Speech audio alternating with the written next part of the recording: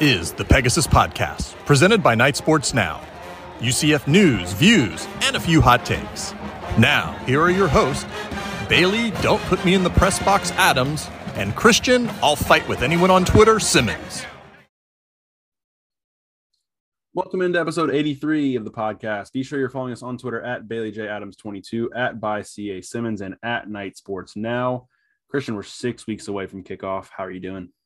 We're really close. I would prefer that, we're 6 weeks out. And I kind of want the fan base to stop having the middle of the summer conversations on Twitter. Like there was a whole freaking conversation last night about whether the George O'Leary statue should come down. And I'm like, that is a May tweet. I don't know why you're tweeting that in late July. Like there is a season coming in like a few weeks. And I'd like it if we could actually like focus on that, please. Yeah, it would be nice. My brain just doesn't really work very well sometimes. Cause like last week I tweeted, and I've been tweeting it every week, like on Friday afternoon. And I'm like, oh, like 7 weeks last Friday, I tweeted 7 weeks until kickoff. And then this week came and I was like, how many weeks are there? And then I realized like I counted it again and I was like, there's 6 weeks. And I was like, that feels way closer than 7. It just for some reason, it's not. I don't know. I don't think like it's a week later, that. and I'm like, I feel like it's 6 weeks. I don't know. I think 6 weeks is just a time frame that you hear a lot. Like, oh yeah, 6 weeks, and that's just the way my brain is like latched on. I was like, oh, that's not that far away. It's a little bit closer than 7, but I don't know. That's how my brain works. It doesn't feel close to me until we get within 30 days. Like it still feels like obviously it's close, but it still feels like I can't like get legitimately like I can't wait to be at that game yet until we're within 30 days because it just still feels sort of distant. I guess once we get to August, it'll be, I guess that is 30-ish days. I guess once fall camp start. Fall camp's 2 weeks away. We determined thanks to SJ tweeting that fall camp was in 2 weeks. Yeah. Thanks, SJ.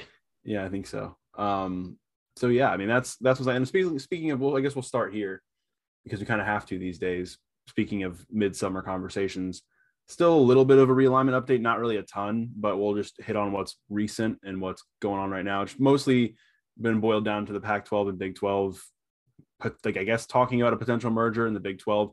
It was a weird report where it was like, oh, the Big 12 was the one that wanted the merger, and Pac-12 shot them down. And then it was actually the opposite of what happened. It was the Big 12 was the one that said, no, we're not merging. Which you could tell, it was Pete Thamel at ESPN who reported. You could tell he knew that it was BS because he worded the story so carefully. He was like, a Pac-12 source said that the Big 12 was the one who wanted the merger. And it's like, first off, like, I don't think we knew that they were even having those conversations until we knew the conversations had ended. It's not necessarily surprising that they explored that, but like, I don't know. The Big 12 is taking like a moderate risk by saying no to that. Cause frankly, I think that would have been a really, really large, but interesting league if they had come together.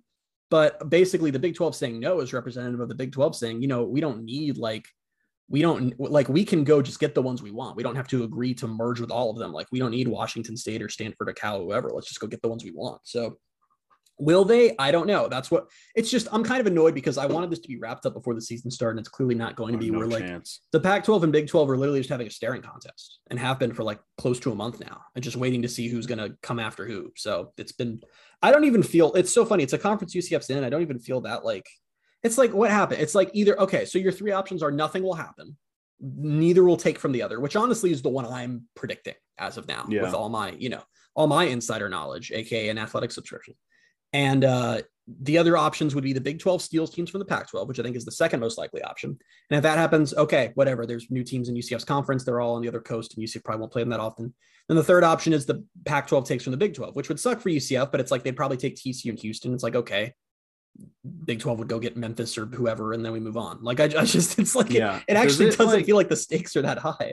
From the Big 12 standpoint, doesn't it kind of feel like they didn't want the full merger because like they're perfectly fine with either, hey, like they can go out and get the ones they want, and just think if that doesn't happen, they're fine staying where they are. Like I feel like it's, they don't need the full merger as much as the Pac-12 maybe does.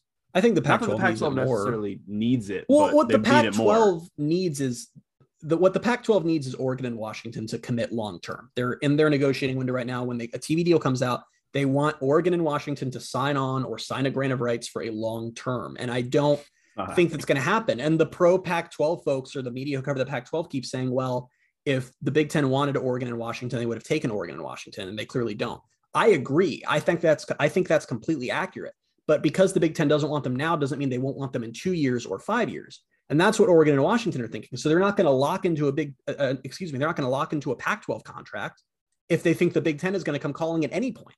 So, Right. And that's why I think the Big 12 has the upper hand. If Oregon and Washington knew for certain they were never leaving, the Pac-12 would have the upper hand by a lot and be able to take whatever they want from the Big 12 or whoever. But it's that uncertainty that's driven the leverage back to the Big 12. So it's just kind of like, we'll see what happens. I think the next move will be the Pac-12 is supposed to get their TV valuation estimate or whatever you want to call it, like within a weekish here.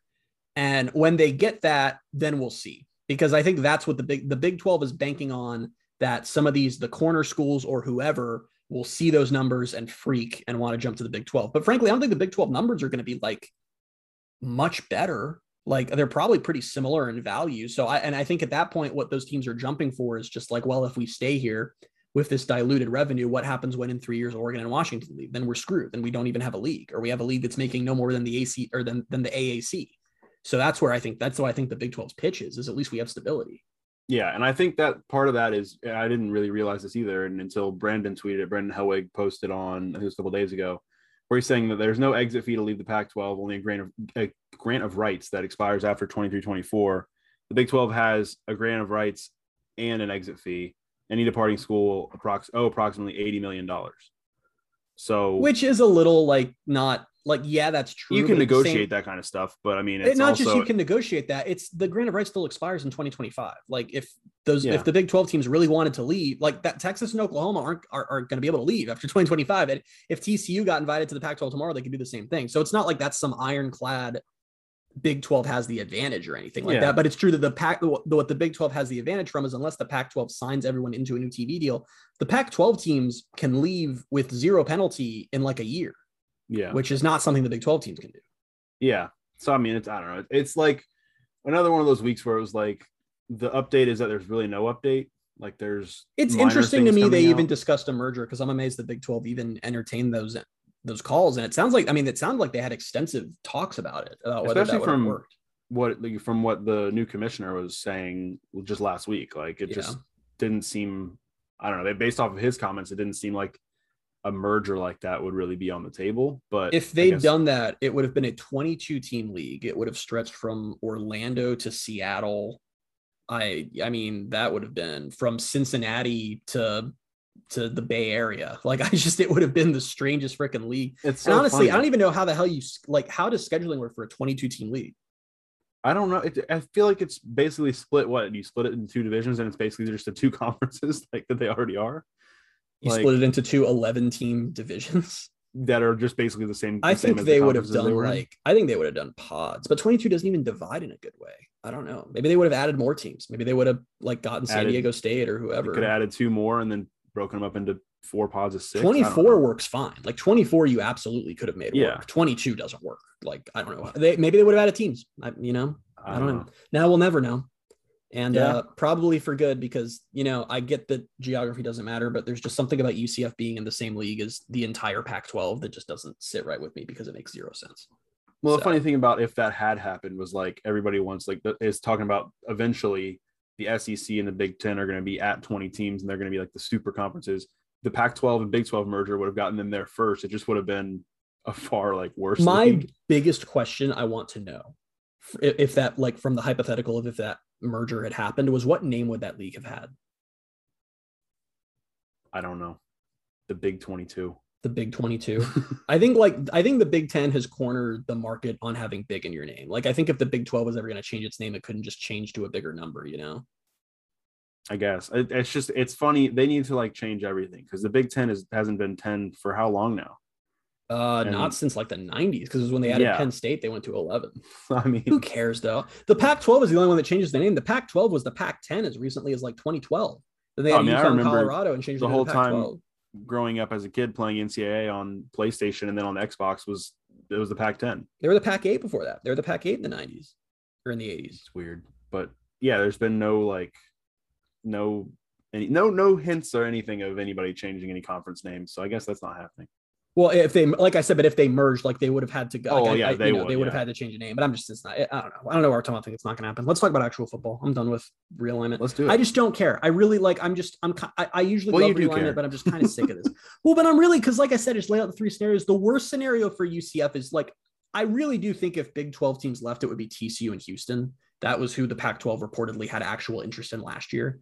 And if that happened, it's like, it would suck and it would hurt the Big 12's TV value, but then they would just go get 2 other teams and it would be whatever. Like, it would be worse, but not like catastrophically worse. So I just don't, and I also just don't see that happening. I really don't. Because why, if you're a Big 12 team, would you move to a league whose top 2 brands could leave at any moment? I just don't know why you would agree to that.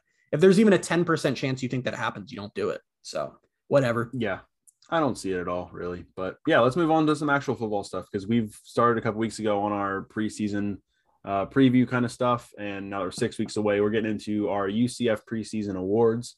We've got 6 awards that we're both going to give out. Offensive MVP, defensive MVP, best newcomer, breakout star of the year, biggest surprise, and biggest disappointment. I think it's weird, I guess, maybe that I branded biggest surprise and biggest disappointment as awards, but those are the 6 categories we're going to talk about. And we'll start at offensive MVP, which you said you didn't have a hard time with this one. Not even a little bit. I thought this was the only one that was easy. Okay, go for it. Did we? Let's explain really quickly. So we did this last year. Oh yeah, and it was all horribly wrong. It went really. So my offensive MVP, defensive MVP, and breakout player all missed at least half the season. So it went great for me. My offensive MVP missed most of the season. My defensive MVP turned out pretty well, but then transferred after the year.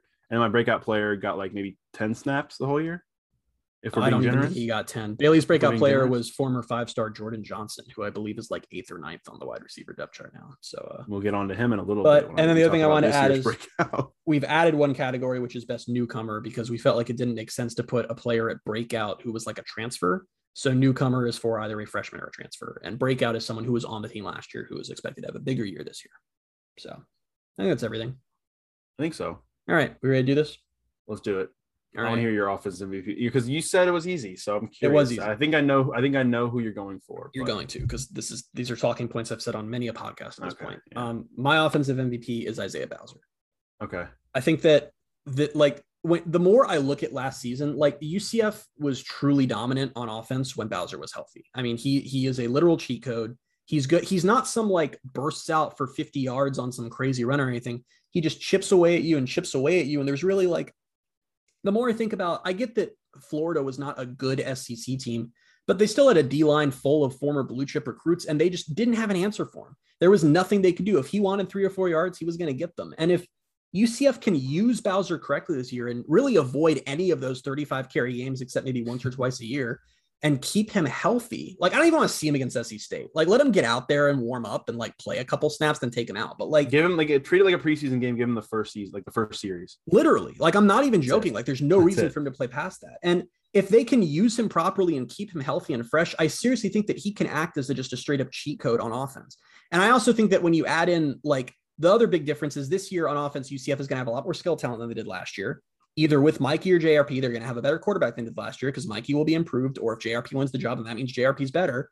And I just think that Bowser's value is just above. I mean, that's what it is, right? Most valuable player. I think he's more valuable to their success than any other player on that offense. Yeah, no, I mean, I don't have any arguments against that. I could have gone this way, and we'll talk more about Bowser later on because, like I told you before we started recording, my offensive MVP and my biggest surprise kind of contradict each other. But I went, I think, in like an almost equally obvious route and picked Ryan O'Keefe. I know we talked a little bit about Ryan O'Keefe. I don't remember if it was last week or the week before. I think it was the week before.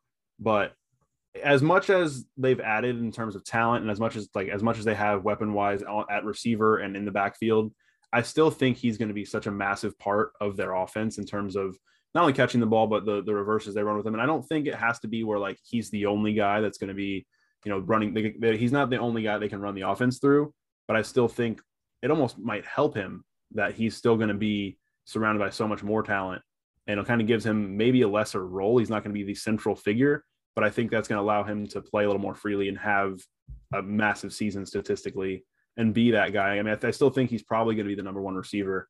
And I know they've got a lot of talent, but that's where I went.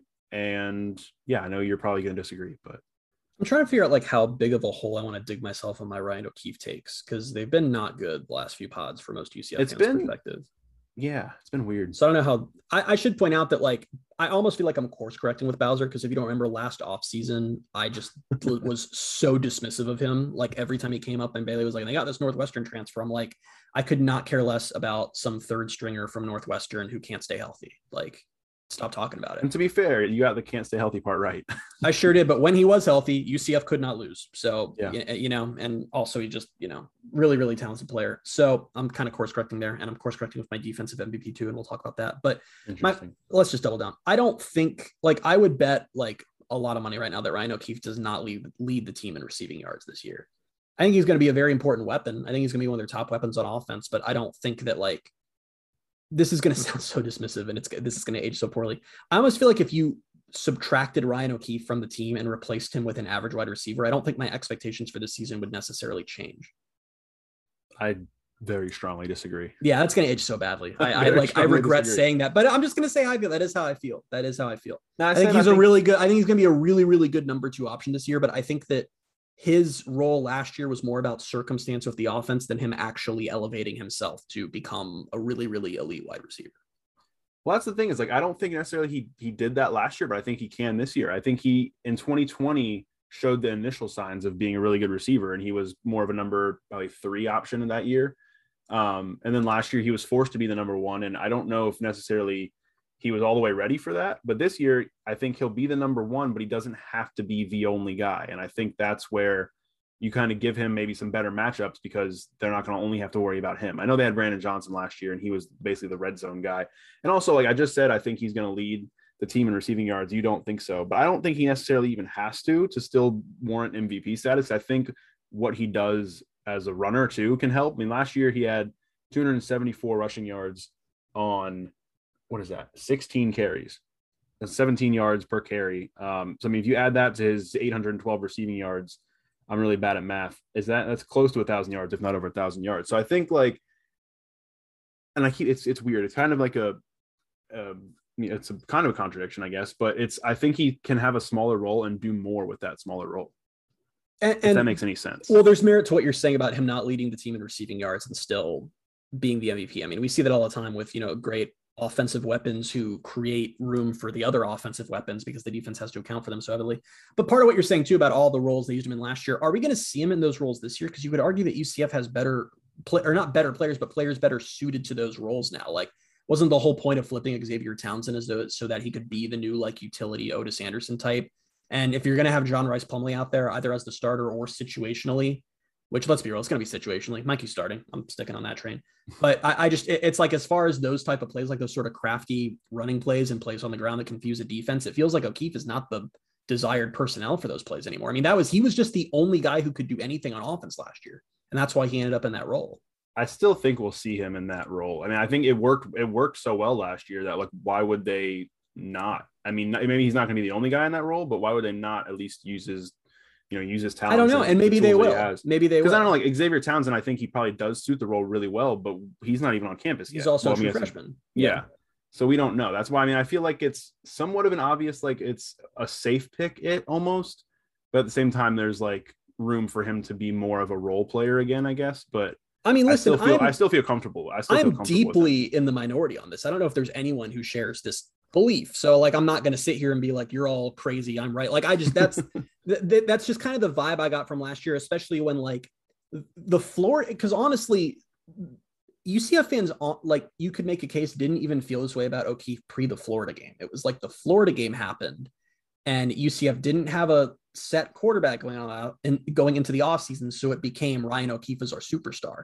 And I feel like the legend of Ryan O'Keefe is kind of built up over the offseason. I don't know if it really matches up anymore with what we actually saw last year, is basically what's so interesting to me about the year he had last year is he had 84 catches and he averaged under 10 yards per catch. So I think with the talent around him and with, maybe some better blocking, maybe some different play designs, play calls, that number will go up in terms of, like, the average yards per catch. But he was very much a guy that was like, you could throw it to him on a screen and he would get you 6 or 7 yards. You have to throw out basically all the wide receiver stats from last year, because they were rolling with a true freshman quarterback who was never supposed to see the field that year. I mean, I would like an actual stat on how many of Ryan O'Keefe's 84 catches did he catch behind the line of scrimmage?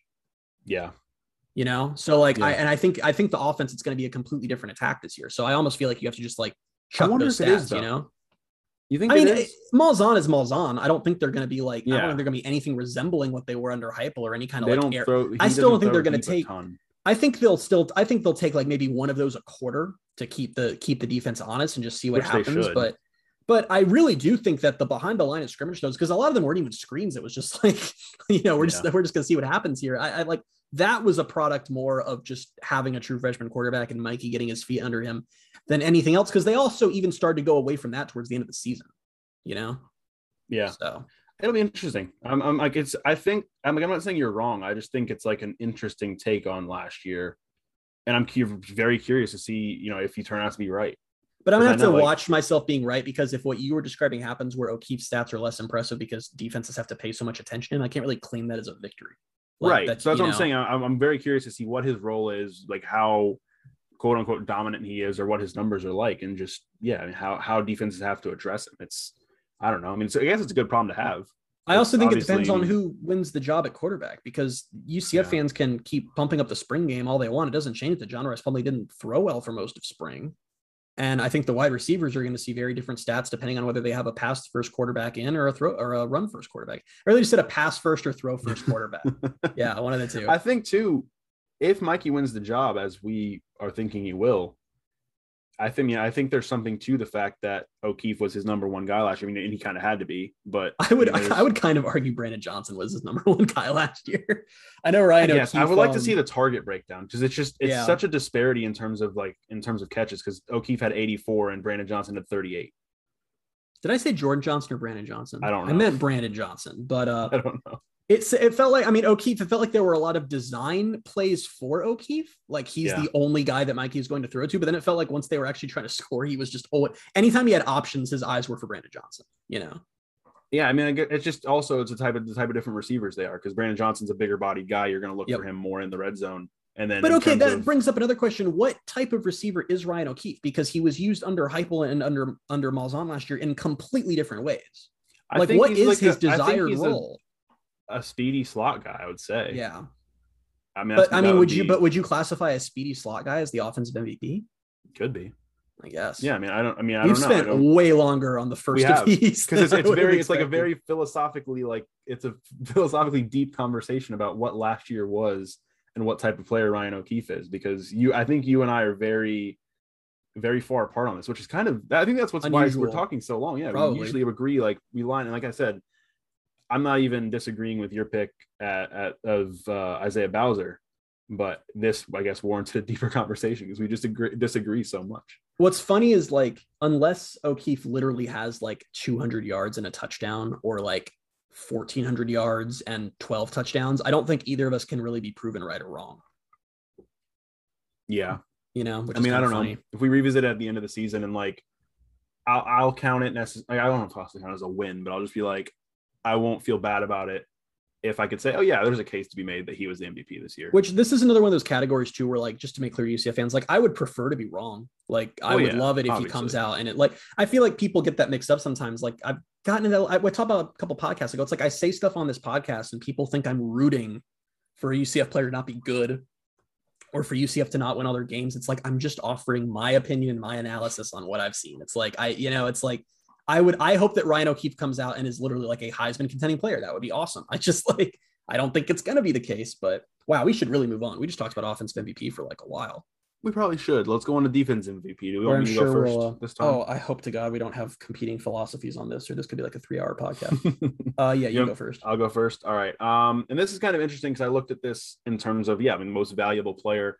We talked a couple weeks ago about the most important players to UCF success and differentiating who we left off that list because it wasn't necessarily the best players. This, I'm looking more at who I think is going to be the best player on the defense, and that's Devontae Brown. Okay. What? I smiled. I had Devontae Brown as mine until about an hour ago, and I made this list a week ago, and then I changed it at the last minute. So we're not far off.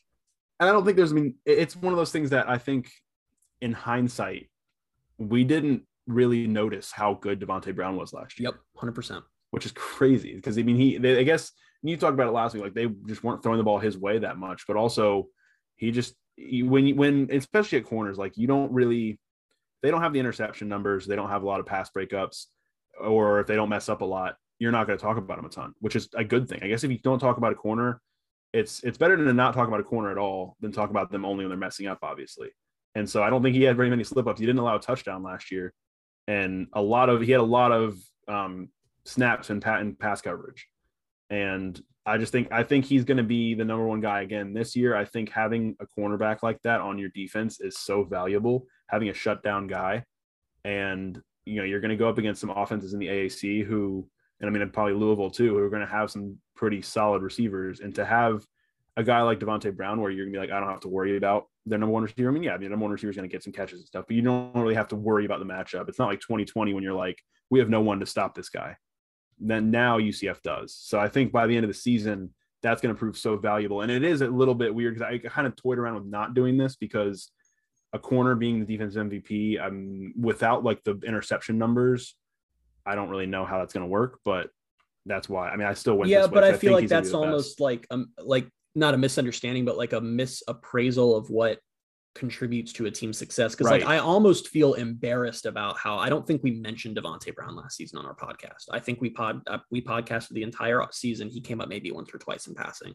Yeah, and it's because maybe like other than maybe like O lineman, I don't think there's a position that disappears more when the player is doing their job than corner. Like you just don't, because what they're doing when you have a great safety, when you have a great corner, well, even safety, sometimes they get the interception, so it's like a little different. But like when you have a really, really great cornerback, he's basically what he is doing is eliminating a factor from the game. He is eliminating the player he's the whole on side of the field. Yeah. So it's like, and you look at like, I tweeted this even afterwards. It's after, because Devontae Brown was named to some watch list or something. I don't even remember what the original tweet was, but I quote tweeted it and was like, we just didn't talk about Devontae Brown because teams didn't even want to throw the ball anywhere near where he was. So it's just like, he just sort of dropped out of our minds. And it's like, I assume that he'll be better this year because players tend to improve. He had a great year last year. And like, I'm not going to fight with you on him being defensive MVP. I don't think he'll ever be acknowledged as defensive MVP because if he's as good as he was last year, probably once again, just not going to hear much about him. It's one of those things where, like, if you don't go back and watch the game again and like particularly focus on him, you might not notice. And that's, I don't think like, how often is he even in frame? Right. Could you watch him? You watch, yeah. You have to watch like basically the all 22 film of the game because you're going to, the camera's going to follow the ball. And if they're not throwing to his side of the field, you're not going to see, that's all you can really judge it off of is like, if they're not throwing his way, he must be covering the guy pretty tightly.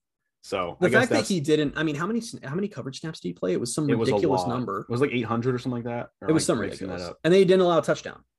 Yeah. And the only guys, the only players in the AAC who had more coverage snaps that did the same thing was what? Sauce Gardner? Wasn't that the stat? Sauce Gardner. Yeah, I believe so. Okay. Most coverage snaps played among AAC cornerbacks without allowing a touchdown last season. It wasn't 800. I don't know. It was 300 something, right? Sauce had 482. Devontae Brown had 418. 418. Okay. And then it was Justin Hodges who had 373. Man, another guy that we really probably didn't talk about last year. UCF had two corners that didn't allow a touchdown last year. And UCF had an elite secondary, and all we were here was over here like, when will Brandon Adams get an interception? That's the thing is we did talk a lot about the secondary as a whole last year. I just don't. Well, we didn't name individuals. No, we didn't. But the secondary got so much better last year. Well, especially just because even at UCF's peak in 17 and 18, there were issues with the secondary.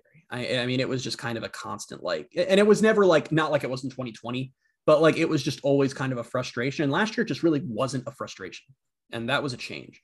What was so interesting too is like in those like 2017, 2018, like individually, like you could point out guys like, oh yeah, he had a really good year. But like last year as a unit, like it wasn't, I guess obviously Devontae Brown had the best year, but like it just became out the whole year. We were like, that secondary was great this year. Well, they've always had stars back there, but it's just like it last year, you nailed it. It was the unit. The first time in a while, there was a unit. Yeah. So there wasn't necessarily a weak link or someone where it was like, oh man, like they're just going to target the hell out of this guy. And, so that was a nice change. All right. So your defensive MVP. My defensive MVP that I changed to an hour ago would have been Devontae Brown, except I got cold feet. Kobe Perry. All right. So this is my course correction from last year where I was completely dismissive of Bryson Armstrong and spent the whole offseason explaining to Bailey, some random FCS dude is not going to contribute in any way for UCF. Stop taking FCS players seriously. And then he was a major, major contributor on defense. Kobe Perry strikes me as the type of guy that T-Will likes, where he can really do a lot of different things in a lot of different places. And I think that he's going to kind of be like that Swiss Army knife type on defense, hopefully. And if he lives up, first off, he was an FCS All-American. He was the defensive player of the year in his league. guys slip through the cracks. I mean, how do you think UCF got good? It's like, and there are, what I'm realizing and what the transfer portal has shown me is that I was pretty dismissive of FCS. There are some really, really damn good players at the FCS level who were undersized or came into their weight late or just flat out didn't play at a major high school and weren't evaluated properly. And I think Kobe Perry is going to step in and instantly become one of the best players on defense. I do. So there you go. He's my newcomer of the year. So. Oh, okay. I mean, I'm not going to disagree with anything. You were giving me a weird look, and I thought you were going to disagree. And oh no, okay, no. I think it was just I was kind of giving you a weird look. Looking back on last offseason, yeah, I remember the Bryson Armstrong conversations.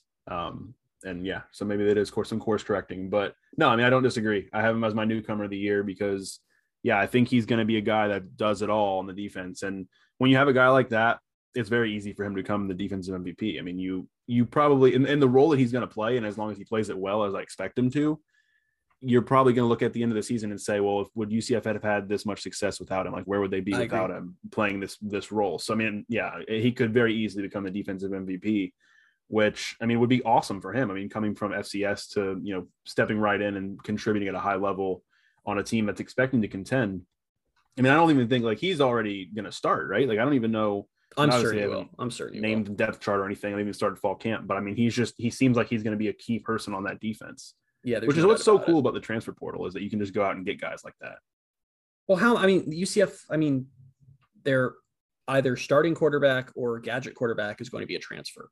The guy who I think is going to be their leading wide receiver is going to be a transfer. Their starting tight end probably is going to be a transfer. Multiple spots on the O-line are going to be a transfer. Multiple spots on the D-line are going to be a transfer. Kobe Perry's a transfer. Linebacker is basically just all Jeremiah Jean-Baptiste and a bunch of transfers. I mean, it's like it is crazy. I mean, when you're a team like UCF that it can actually take advantage of the portal to its full strength, because there are a lot of teams out there that the portal just sucks because they just lose their best players every year. That's been happening now, and it's unfortunate, but it's just it is what it is. Like I said, there was a lot of like philosophical debate when they add not so much the transfer portal, but when they added the free transfer rule of like, well, how this will hurt group of 5 teams, this will hurt whatever, and I'm like, I didn't necessarily disagree at the time, but it was more just like, listen, like it's really stupid to tell players that they're not allowed to change schools. Like I, as a non-athlete, was allowed to change schools if I wanted to when I was in college, and to say, well, because you play football, you can't, did not make sense. What it boiled down to so easily is like they commit to play for a certain coach, and if that coach can just up and leave whenever he wants to, and they can't, like the coach can go, they don't have to sit out a year and take their job. They go get paid a bunch of money and coach right away. Meanwhile, if this guy wants to leave because the new coach isn't somebody he vibes with, or that's not the coach he committed to play for, he has to transfer and then sit out. Like it just never made sense. It's crazy how. As recently as 5 or 6 years ago, players were not allowed to transfer to teams within their conference. It's so and weird. we were just accepted that. We were like, yeah okay. It's like, oh yeah, I get it. Just ridiculous. And yeah, but you're right. Coaches can, quit on their team in October, even if they want. I mean, the silliest one to me this year was, when did TCU fire Gary Patterson? It was really early in the year. I think it was like mid-October. And even though he didn't quote unquote accept the job until November, the whole time it was like Sonny Dykes is clearly taking this job. And SMU's season just went off the rails so badly, but that's fine. But a player transferring is not, and it's helped. It depends on the school. Like UCF is a group of 5 school. And even if UCF was not going to the Big 12, the transfer portal would have been a huge weapon for them, as we've seen. It depends on the school. Yeah. Well, we talked so much about Ryan O'Keefe, but I think we might be kind of making up for that by my newcomer of the year being your defensive MVP. So we just made up some time. Yeah, there we go. But let's get your newcomer of the year then, because we already got mine. My newcomer of the year is Kobe Hudson. Well, 2, but I have 2 Kobe's on my list, but they're spelled differently, so it doesn't count. I already thought Kobe Hudson was a really nice addition. He led Auburn in receiving yards last year. That's a slightly misleading stat because he led them with like 400 something yards, and Auburn was also very bad. But everything out of spring ball was that he was fantastic. And then he came out in the spring game and was fantastic. So I think that, I am going into the season assuming that he is going to be their best receiver this year. So, and that for me warrants newcomer of the year. Yeah. I mean, I almost picked him here too. So I don't have any qualms with that at all. I think he's going to be, like I said, I picked O'Keefe for my MVP, but I still think Kobe Hudson could be, I almost said Lee Hunter could be the leading receiver. Kobe Hudson can be the leading receiver, and still I think O'Keefe could have bigger. I think whether he leads in receiving yards or not, I think he's going to be a major part of the offense. And, to have a guy like that, I mean, he's basically, I assume, going to take the kind of Brandon Johnson role but maybe probably a bigger role than Brandon Johnson had. And to me, as good as Brandon Johnson was last year, especially in the red zone, he had like 11 touchdowns or 12 touchdowns. I think Hudson's going to be even better.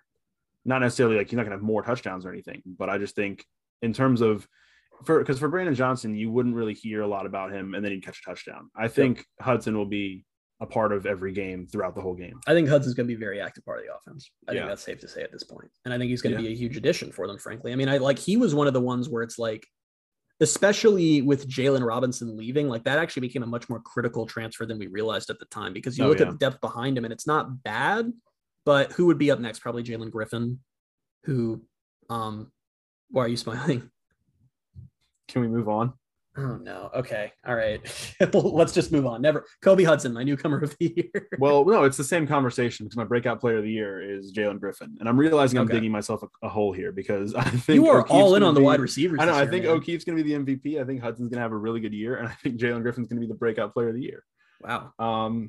That's scary. You're going to love my biggest surprise. We should do that.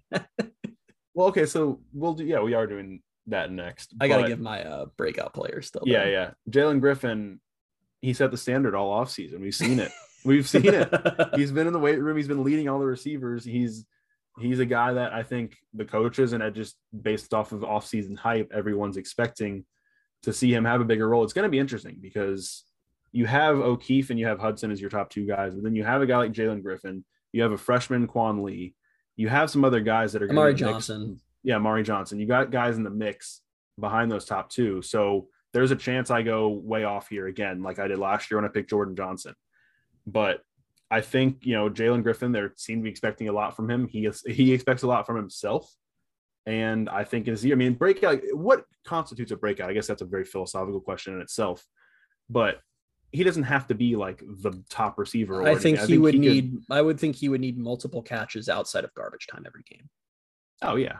I think at like bare minimum, that's what I would say. Because like I'm trying to think, and I think anytime you've got a guy who came up through JUCO and didn't really play at all last year, getting multiple catches a game, then I'd say that's a breakout. Yeah, I'm like I would expect him to be the number 3 receiver, and I think I'm pretty sure that's where we're heading. Unless Quan Lee just like really impresses, really which he might. I mean, wide receiver isn't as much of a curve as some of these other positions are coming up from high school. Yeah, it's just I find it.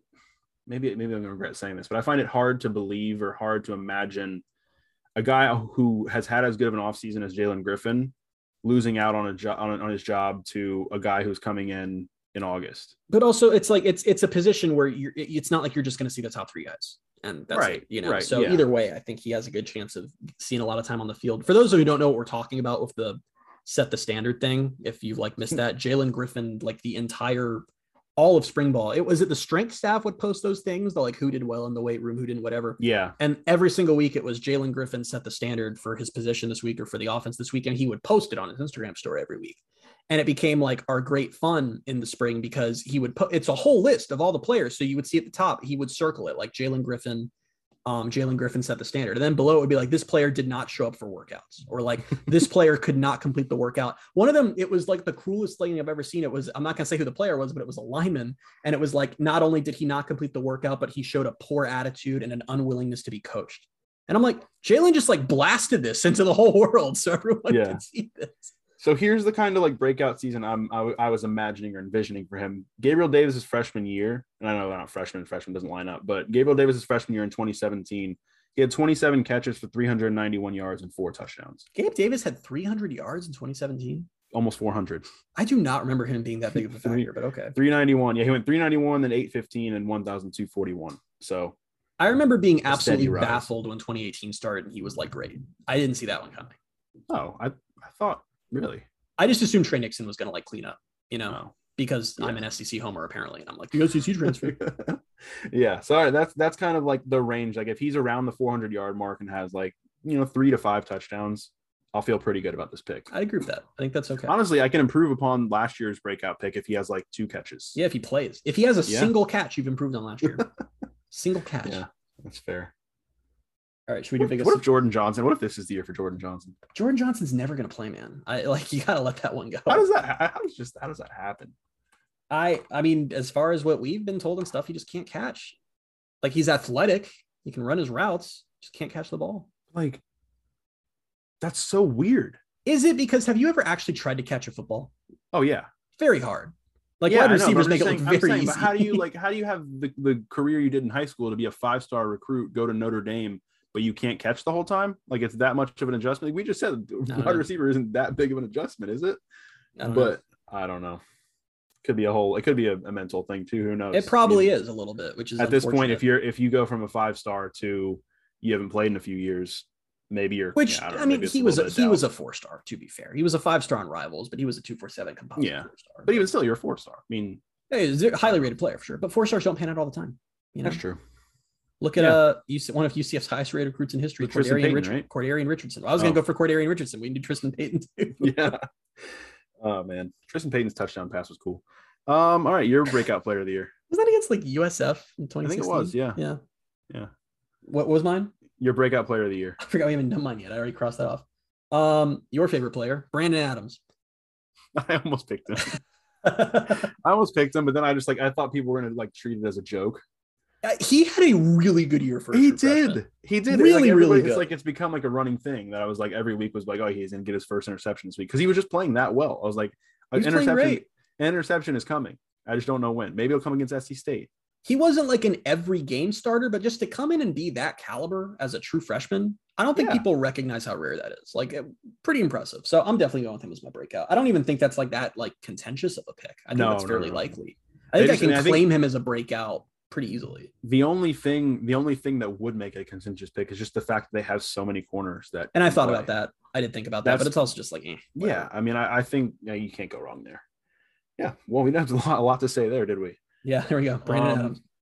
Biggest surprise. This is the one you just were teasing, right? And I tried to tease mine a little bit earlier. So do you start here? Because I've gone the last two. My biggest surprise is that the passing game is going to be much better and much more important to UCF success than I think the average fan is considering.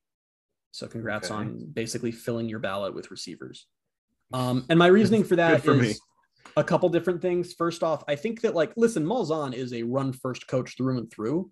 But I feel like UCF fans in general just are kind of like expecting like, yeah, that's what we'll do. And if all UCF fans think JRP is going to start, so we'll just do all these crazy, all sorts of gadget plays and crazy run plays, whatever. And I'm like, I think that you just can't ignore the skill talent that they have at receiver. And honestly, whether it's Mikey or JRP, I think that the receivers are going to all have a very good year. And I think that it's going to be an important part of what UCF does. I'm not saying UCF's not going to be run first, but I think we're going to see a lot more through the air than the average UCF fan is expecting. So that's my yeah.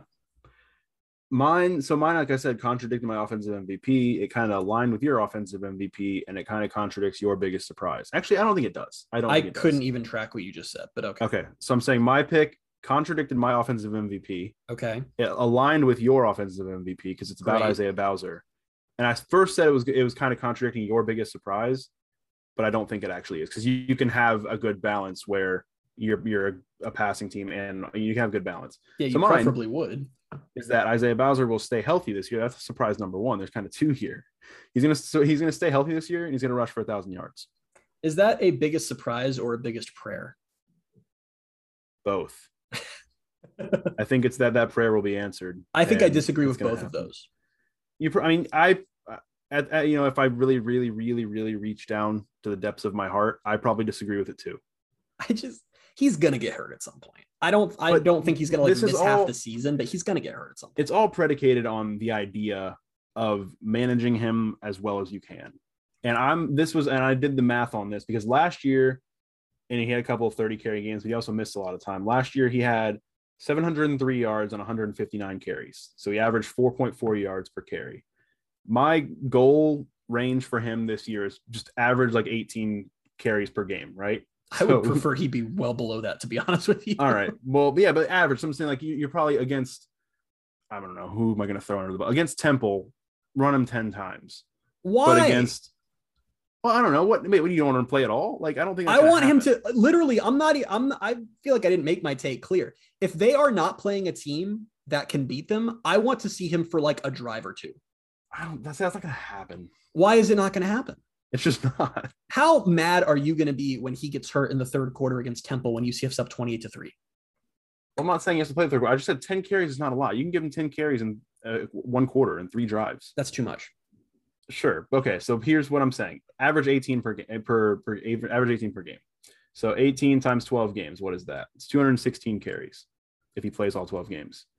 If he averages 4.4 yards per carry, which I think he would average more than that, but if he averages 4.4, that would be 950 yards. But I think he's going to average more than that. So he's around 5. If he averages around the 5 yards per carry range, he's breaking 1,000 yards. I mean, breaking 1,000 yards isn't that hard in college. I mean, like throughout 13 games to break 1,000 yards, you have to average 77 yards a game. Like, yeah, I think he could do that fairly easily.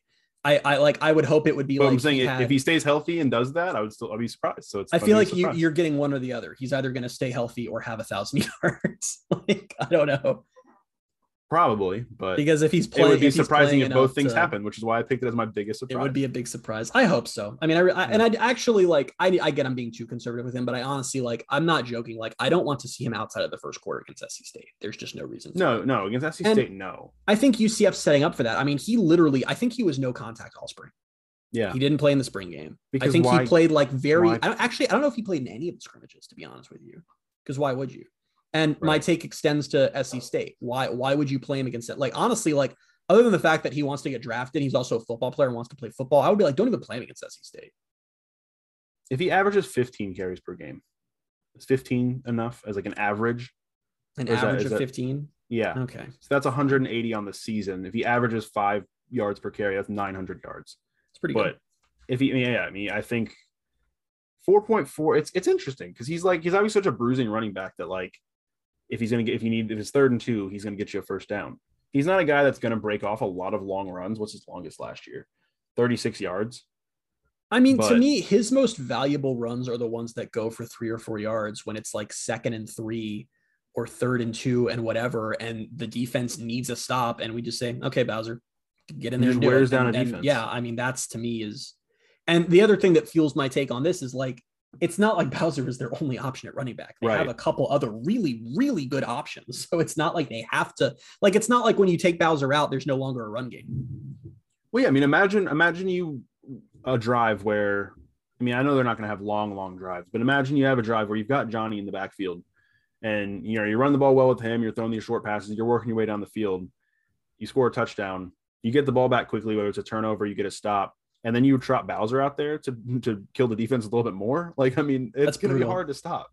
That's a dream, what you just described. I mean, honestly. Throw MA on there for fun, too. It's got to happen once at least, so I can be like, remember when I said on that podcast? It will. Like, honestly, I think that's like the game plan for them, to be honest. I think Johnny's going to have way more carries than Bowser this season, but I don't think Johnny's going to be like the number 1 running back, if that makes sense. It's kind of weird. Johnny averaged 7 yards per carry last year. I gave him a lot of crap, but he actually had a pretty good year. Yeah.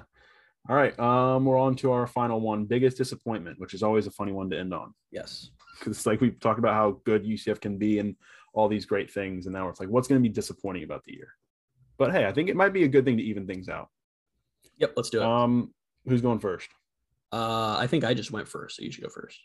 All right. Mine is that UCF will not win the conference championship. What? And it'll be disappointing because, like, I think they have all the tools and I think they have all the players. They've got the coaching staff. They've got the schedule. It sets up really well for it. And I think they could win the conference championship. But I think if you're looking at everything, I don't know. I'm not picking them to win the conference championship right now. I still think they could. Like, me saying that the biggest disappointment is that they're not going to win doesn't mean I don't think they can. Let me make that clear. But if they don't, my thing here is, like, if they don't, it still can be. And we saw this in 2019. And there's, people are going to argue about that. But you can have a good season and not win the conference championship. I mean, UCF, I think, is going to win 10 games. UCF's going to win 10 games this year at least. And even if they don't win the conference championship, they're going to probably finish in the top 25. And I feel good about that season. It would suck. That's what makes it so disappointing is, like, it's the last year in the AAC. You want to go out as the conference champion. You want to take the crown back from Cincinnati, all that stuff. And so it's going to be disappointing if they don't win it. But I think you can take a lot of momentum into the Big 12, even if you don't win it. But I think it's I think another reason. Go ahead. So media day is in like a week. So that's when we'll get the preseason poll and stuff. Or preseason, whatever. They call the preseason poll for conference? Yeah, media poll, preseason poll, so, whatever. Yeah. So I'm curious to see how that plays out. I will bet you money right now that how much they're going to weight Cincinnati. It will be the top of the AAC preseason poll will go this way. Houston, Cincinnati, UCF. That's kind of, that's kind of what I think. In that order. I would bet money on that right now. Which I kind of like. I'm fine with that. I hate when UCF's not the underdog. It's really frustrating, and they typically perform worse when they're not the underdog. And so I can feel validated in saying right now they're not going to win the conference championship, but still feeling 100% confident that they could. Yeah, I don't think that saying UCF's not going to be the best team of their league is like a hot take. I mean, it's like, UCF fans might not agree with that, but I mean, my personal goal / expectation for the season is get to the game. And what happens in the game happens, but get to the game. And there are other good teams in the AAC this year. I don't think Cincinnati's a threat to win the conference again. I've said this on the podcast before. They are major 2019 UCF vibes to me, where there's not really any reason to consider them a contender for the league, but they've been really good the last few years. So we're just going to anyway. I mean, that was exactly what UCF in 2019. A lot has to go right for them to win it. A lot. They do not. They don't have a particularly favorable schedule. The production, the Athletic did their state of the program where they do the lost production. I sent you the graph. I mean, they lost everybody. Yeah. Everybody, and they didn't do much in the portal. So I'm not saying they're going to be bad. Like if I had to predict Cincy's record right now, I'd say 9-3, which is not bad by any means. No. But I don't think they're like. I think this is going to age so badly. Hopefully not. I think Houston and UCF are above the rest of the league. I think it's them and it's everyone else. So in my mind, if you're one of the top two teams in the league, you really just need to take care of business and be in the game. What happens in the game happens. It would be cool to win the AAC, especially since I have no idea when their next chance at a conference title will be, since they're going into a really tough league now. Yeah, there you go. But yeah, I don't agree. It would be a disappointment for sure if they didn't win it, but I don't think it's like, I think that's a disappointment that's going to like very easily have a chance of coming true, I guess is what I'd on. And that's what I was like saying before when you and I were talking before we started recording, is that like, that is something that you and I can agree on, that they can have a really good season this year and not win the conference championship. And that's not going to be a popular take with UCF fans. Like for UCF fans, if you say, if you tell them at the end of the year, or if you tell them now, at the end of the year, UCF's not going to win the conference, they're going to say, oh, they had a bad year. Which is not the case, but that's just the way. But that's just how UCF fans are. They're ever since 2017, they're all or nothing. It's like UCF either went to the Cotton Bowl or did not play this year. Like that's just. I mean, if you win 10 games, you're probably going to finish ranked. I would think so. Finish the season ranked. That's if they went 10-2 and lost the bowl to go to 10-3, they probably wouldn't finish ranked. But if they like went 9-3 and won the bowl and were 10-3, or they went 10-2 and won and were 11-2, I think they're ranked. Well, but so in the scenario that they make it to the game. Say they get there, they're 10-2, they lose the conference championship, they're 10-3, and they win the bowl game, they're 11-3. I still think they make it 11 wins. I don't think a 11-win AAC team has ever not been ranked. Right. Yeah, they would be ranked. So I mean, what did I just say? 10-2. I don't know that they'd get to the bowl game. I mean, to get to the conference championship game at 9-3, maybe they could, but if they did, depends on the losses. I mean, if they lost to like Louisville and I don't know. I wonder if they beat. Would a 10-4 UCF team be ranked? It depends on how they got to 10. If they won the bowl game, it's really hard. If they were 9-3, lost the conference championship game, won the bowl game. Unless you're in the New Year's Six Bowl, it's really hard for Group of 5 teams to lose their bowl and get ranked. So it just kind of depends on the order that happens. If they, for some reason, like lose to Louisville and Georgia Tech and FAU and then SMU, they just have the worst start in history. But then they win out and they go 8-4. Then they and then they win the league title and they win a bowl to go to 10-4. I think they'd be ranked at that point. But if they're 10-2 and then lose their final 2 games, then no. No, my thought was more if they were 9-3, lost the conference championship, and then won the bowl. I just, like you said, though, I don't really see a scenario how they're 9-3 and in the conference title, because you're not going to, unless the AAC is like stunningly weak this year. I don't see how you're in the conference title game with more than 1 loss in conference. Probably. And I don't see 2 losses out of conference. So no, me neither. All right, let's get your biggest disappointment. My biggest disappointment will be the quarterbacks. I believe that UCF's quarterbacks will be the biggest disappointment in the eyes of the fans. And the reason I'm going with this take is I posted our article on Night Sports Now, which you guys should go read, unless you listen to the podcast where we discuss the same thing, which was the 10 players who are most important to UCF success in 2022. I had John Rice Plumlee higher on the list than Mikey Keene, not because I expect him to start, but because John Rice Plumlee is going to factor in either way. He's either going to start and be the starter, or he's not going to start and be their gadget guy. So he'll factor in either way. Someone quote tweeted it and said, "I saw all I needed to in the spring game highlights. Mikey Keene is solid and we'd be in good hands, but I think JRP is going to be scary good and will have one of the best seasons we've ever seen from a UCF quarterback." And this could have been tweet of the week. Honestly, if I wasn't bringing it up here, it would have been, but I didn't want to like double down on the tweet. Yeah. And I'm being nice and not saying who tweeted it, but I know that UCF fans are insane, and I know that their like weird infatuation with JRP has only grown post spring game, even though Mikey had like a very, very nice true freshman year. And you guys did this exact same thing with Mackenzie Milton in 2016, 2017. But let me be like abundantly clear, whether Mikey wins the job or JRP wins the job, neither of them is Mackenzie Milton. I don't think either of them are some superstar in the making who is going to crash the Heisman ballot or anything like that. And I think, but the thing that UCF fans have forgotten just because of how they were good in 2017, 2018 is that you do not need to have a top 5 quarterback in the country to be very good. Desmond Ridder is a game manager and Cincinnati went to the playoffs. Like, you do not need a superstar quarterback. And I've just realized that whatever happens this year is going to be a disappointment, because if Mikey wins the job, the fans who wanted JRP to win will just be angry at every bad thing he does. UCF can be 12-0 and they will still be clamoring for JRP. I promise you that. If JRP wins, they are going to be like, yes, we have our new Mackenzie Milton, and JRP will not be the new Mackenzie Milton, and they will be upset. So I've just realized that whatever happens at quarterback, it's going to be a disappointment in the eyes of some of these fans. So, yeah. I don't have much to say to that. That's where I'm at. Yeah. Yeah. It's just because you gave me a little bit of a hint at what your disappointment was. You said you're basically going to use it to talk about the fans. And so when you started with the quarterbacks, I was like, well, you just said that the surprise was going to be that the passing game was going to be such a big factor, which is so funny to think about the passing game being such a factor and then UCF fans still being disappointed. Tell me that wouldn't tell me that is not on the table. It would happen. No, it would happen.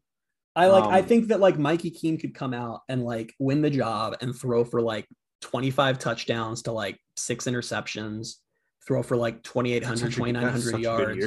And fans would just be like, I miss Mackenzie Milton, or like, why isn't JRP? And like every single time Mikey throws a pick, he could throw 3 picks the whole season. Every single time he throws on Twitter, it's just going to be like, put in JRP. And it's just like, I'm not looking forward to it. I'm really not. And if JRP wins the job, it's just going to be the slow realization that he's not Milton. And again, this is another situation. I'd love to be wrong. I love if JRP was Milton. He's just not going to be, So, yeah. Well, now you have me daydreaming about a season in which Mikey Keene throws 25 touchdowns and 6 interceptions. But by UCF standards, that's not good. I mean, but it is though. It is, but they will be upset. I think that UCF fans going from Milton to Gabriel has totally warped what like a normal quarterback stat line is. Yeah. So, because I mean, Gabriel came in as a freshman. What did he threw, like 29, right? As a freshman, he threw 29 as a freshman. Yeah.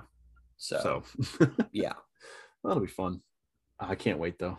Can't wait for kickoff. We're getting close. Yeah, we are. Let's jump into the football news here real quick. UCF players, they had a bunch of players named to the Shrine Bowl 1000, which was basically the watch list for the Shrine Bowl. I think it was 1,000 players. So I didn't even know they did that. It might be the first year they've done it. But UCF had Ryan O'Keefe, Tylen Grable, Devad Wilson, Alex Ward, Ryan Swoboda, Traymon Morris-Brash, Keymore Gamble, Okahi Paule, Isaiah Bowser, and John Rice Plumlee and Kobe Perry named. And I saw someone try to make fun of the fact that Mikey Keene wasn't on the list, and he's not a senior. So I think hopefully it was in jest. Did someone really tweet that? Hopefully it was in jest. I think it was more like, I think it was in jest, or it was just kind of like not really them realizing what the list was. I don't think they would be that. I do not like this fan base, and frankly, I never have. But thank you for listening to the Pegasus Podcast. Whatever it was. So yeah, all those players on the Shrine Bowl watch list. Another non-conference announcement: UCF added Sam Houston State to the 2024 non-conference schedule, and that replaces its previously scheduled game with Liberty. This feels like it happened 2 weeks ago. Yeah, I was about to. I saw that on here, and I'm like, that has happened between podcasts. I think for those on Twitter, or for those who didn't see my tweet or anyone else's tweet about it, Sam Houston State is going to be in Conference USA at that point. So UCF is not playing 2 FCS teams that year. Sam Houston State will be in Conference USA, and they're good. They won the national championship 2 years ago, and they're very, very good. I actually don't like the UCS playing them. Not a fan of that, but whatever. Yeah, that's a good program. Will there be like a better entry to UCF truly being a Power 5 team than paying a team to come beat them? Like, will that be the we've made it moment? I hope not. Me too. UCF's in the top 3 for Christopher Pearson, a 3-star DB out of Alabama. They're joined in the top 3 by UAB and Liberty. It's like a sobering moment, I think, to me, where I feel like we've gotten so used to guys like top 5s and top 3s being all these big schools. So when I saw UAB and Liberty, I was like, oh, that's an interesting one. And that's just what it always has been. That's what every single UCF recruit from 2000 basically to 2 years ago looked like. That was what their offer list was. It was a spoiled moment for me. I was like UAB and Liberty. I was like, really? But I mean, he seems like he's a good player, and they're in the mix for him. I think he's announcing soon. I don't remember. I didn't write that down, but anyway. I would hope they're in the mix. Yeah. UCF Board of Trustees approved the Playfly multimedia rights deal, as well as the naming of the entrance to the future football campus. It'll be the Sharon and Mark Hagel Gateway. and rightfully so, considering how much money they've given to UCF. Name whatever the heck they want after them. If they want, like, if they want a chair in, I don't know, in if they want one singular chair in the bounce house or in the press box or wherever, if they want it named after them, do it. Can we go back to Christopher Pearson really quickly? Yeah. Because I'm like, why haven't I heard of this kid? UCF offered him a week ago. Really? And so he's going to commit to UCF. I would take that as he's committing to UCF, that we offered him and then he immediately released a top 3, which was 2 teams that have been recruiting him for months, and UCF. Yeah. So yeah, I would say that. Memphis offered him. Really? Yep. Anyway, back to your regularly scheduled news. I kind of referenced it earlier. AAC Media Day was announced for July 28th. It'll be virtual, which is annoying. Gus Malzahn and select players are scheduled to speak that day at 3:30. So that's next Thursday, I think, right? Yeah, that's next Thursday. It kind of lines up well because we have a topic planned for next week's podcast, which we'll record Monday or Wednesday. And then we have the following week, we'll be talking kind of AAC preview kind of stuff. So we'll wrap up media days and then preview the conference. All that stuff lines up really well. Tampa Catholic 4-star linebacker Lewis Carter committed to Oklahoma over UCF and Auburn. This isn't even one that was on my radar. UCF was never even remotely in that. I don't like that. But was nice. That was nice of him to put UCF in the top 3, but that was not right. I didn't even heard of him. Yeah, which is like, so I was like, okay, yeah, that's what I thought. I thought it was weird. Came out of nowhere to me. Speaking of quarterbacks, we were talking about earlier, Gus Malzahn told 96.9 The Game on Monday that he hopes to name a starting QB early in fall camp. They're going to have 2 early scrimmages, and he hopes to name one after the second scrimmage. Which, I mean, I'm all for it. Listen, I'm just going to say it again to anyone listening, and they can spread the word. It's like, we don't know who's going to win the job. I don't think the coaches know yet. But a lot of UCF fans are just 100%. This is over. It's John Rice Plumlee. This is not over. And I honestly would still give the edge to Mikey right now. I really would. So like, I just wish that more people, because again, it could be JRP. Like I literally would put it at like 55% Mikey, 45% JRP on the odds right now.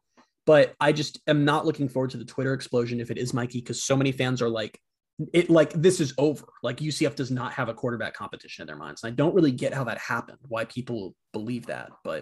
And I guess it was the spring game. But again, like in reality, John Rice Plumlee had a fantastic spring game. You know who else did? Mikey. Mikey played just as well as him. And on top of that, everything we heard out of spring ball was that John Rice Plumlee had a pretty rocky spring. So I don't really know where that came from, but just, if you're listening to this and you're just convinced it's going to be JRP, that's great. And you might end up being right, but just try to prepare yourself a little bit for the alternatives. So you're not freaking out when it doesn't happen. Yeah, that's going to fall on deaf ears. Yeah, I know, but I had to say it. Isaiah Bowser and Johnny Richardson were both named to the Doak Walker Award watch list on Wednesday.